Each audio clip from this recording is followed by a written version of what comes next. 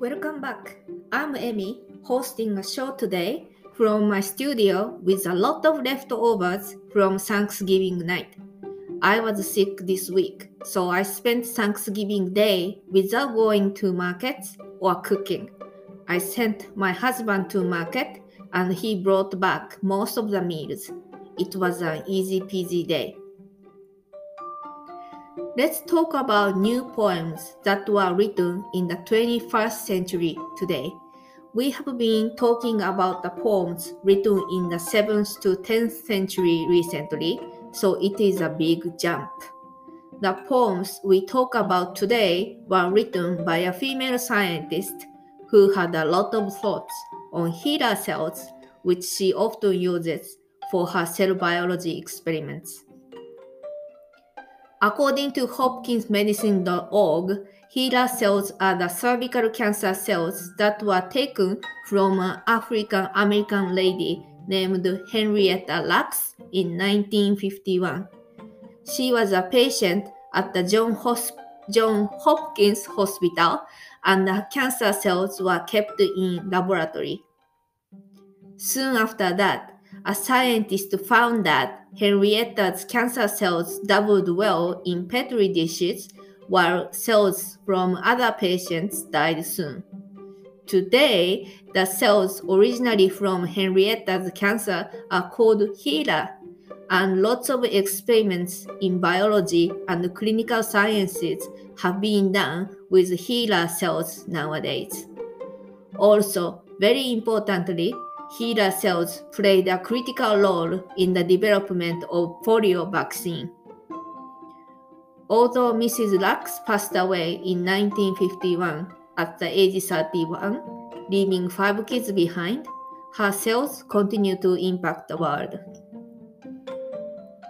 This is the background of poems we read together. The author of the poems today were written by Nagata Ko.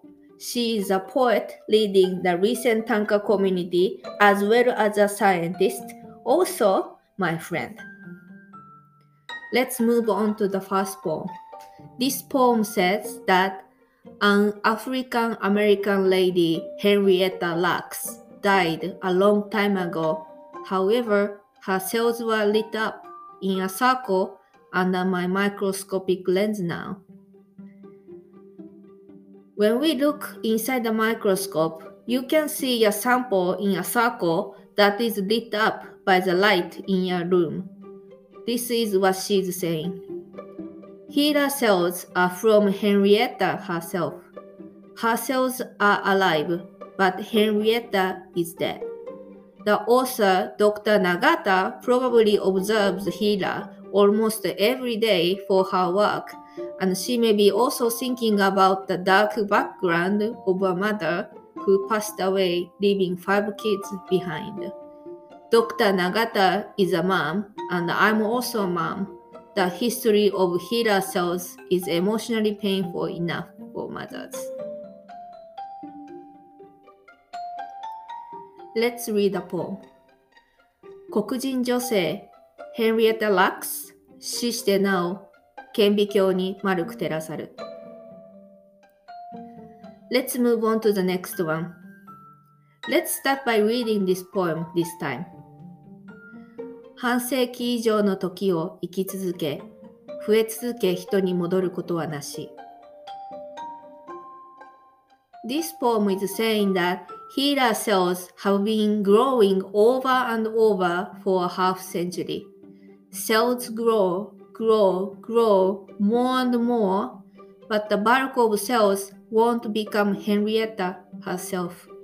Never. If we think about how babies grow in mom's uterus, the baby starts from one cell, which is mom's egg. The cells grow, and the cells will shape the body of the baby, and the baby will be born. On the other hand, HeLa cells won't shape Henrietta herself. Let's move on to the last poem.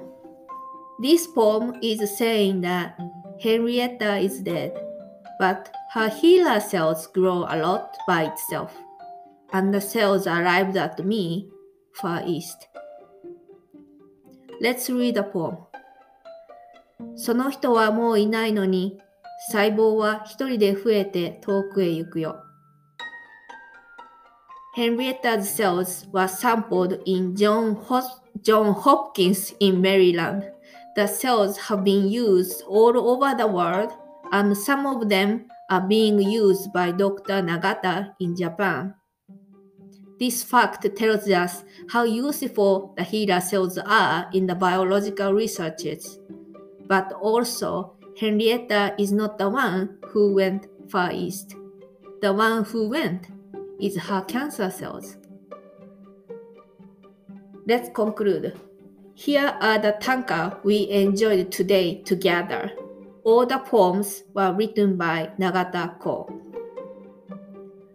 黒人女性ヘンリエッタ・ラックス死してなお顕微鏡に丸く照らさる。半世紀以上の時を生き続け、増え続け、人に戻ることはなし。その人はもういないのに細胞は一人で増えて遠くへ行くよ。This is Amy. Thank you for listening. Have a good day.